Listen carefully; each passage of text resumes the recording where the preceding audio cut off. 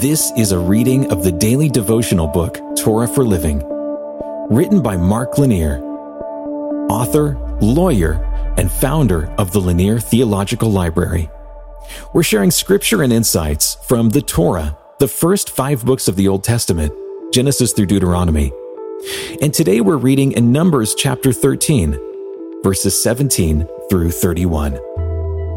Moses sent them to spy out the land of Canaan, and said to them, "Go up into the Negev, and go up into the hill country, and see what the land is, and whether the people who dwell in it are strong or weak, whether they are few or many, and whether the land that they dwell in is good or bad, and whether the cities that they dwell in are camps or strongholds, and whether the land is rich or poor, and whether there are trees in it or not. Be of good courage, and bring back some of the fruit of the land." At the end of 40 days, they returned from spying out the land. And they came to Moses and Aaron and to all the congregation of the people of Israel. Caleb quieted the people before Moses and said, "Let us go up at once and occupy it, for we are well able to overcome it." Then the men who had gone up with him said, "We are not able to go up against the people, for they are stronger than we are." Some people are natural-born leaders. Others have to work to develop leadership traits. But in our interconnected world, everyone, regardless of her or his natural skill level, is a leader to some degree or another. People will watch you and look for you to give insight and wisdom into how to live. In practical terms, leadership means living in such a way that you are a source for others' inspiration. You show them what should or can be done. You give them ideas. You give them encouragement to do one thing or another. You might be bold about it, or you might not even realize that it's happening, but you will affect the actions of others. Today's passage explores the actions of clear leaders within the Israelite community.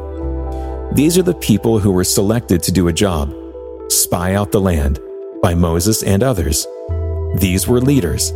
When they came back, they showed a huge lack of faith in God. Their fear was like a contagious flu that was quickly transmitted throughout the community.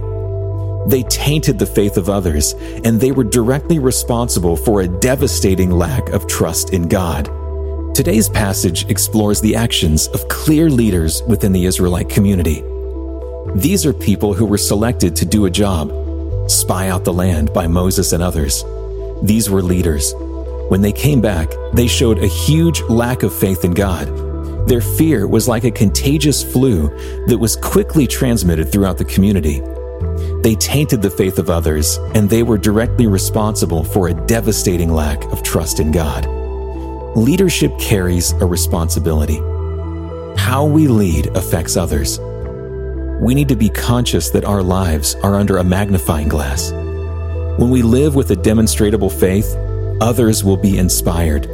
When we live cowering from fear, others will be fearful.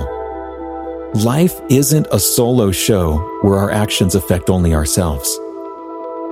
So that raises an important question of self-examination. What kind of leaders are we?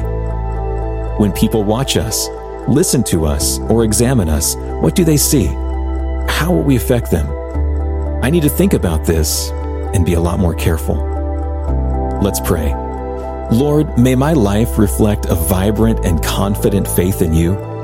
May I inspire others to trust you deeply. In your name, amen. This has been a reading of the daily devotional book, Torah for Living, written by Mark Lanier, founder of the Lanier Theological Library in Houston. You can find out more about the book in the show notes, and you can hear even more podcasts, watch videos, and read blogs and devotions that we hope will strengthen your faith right now at hopeondemand.com.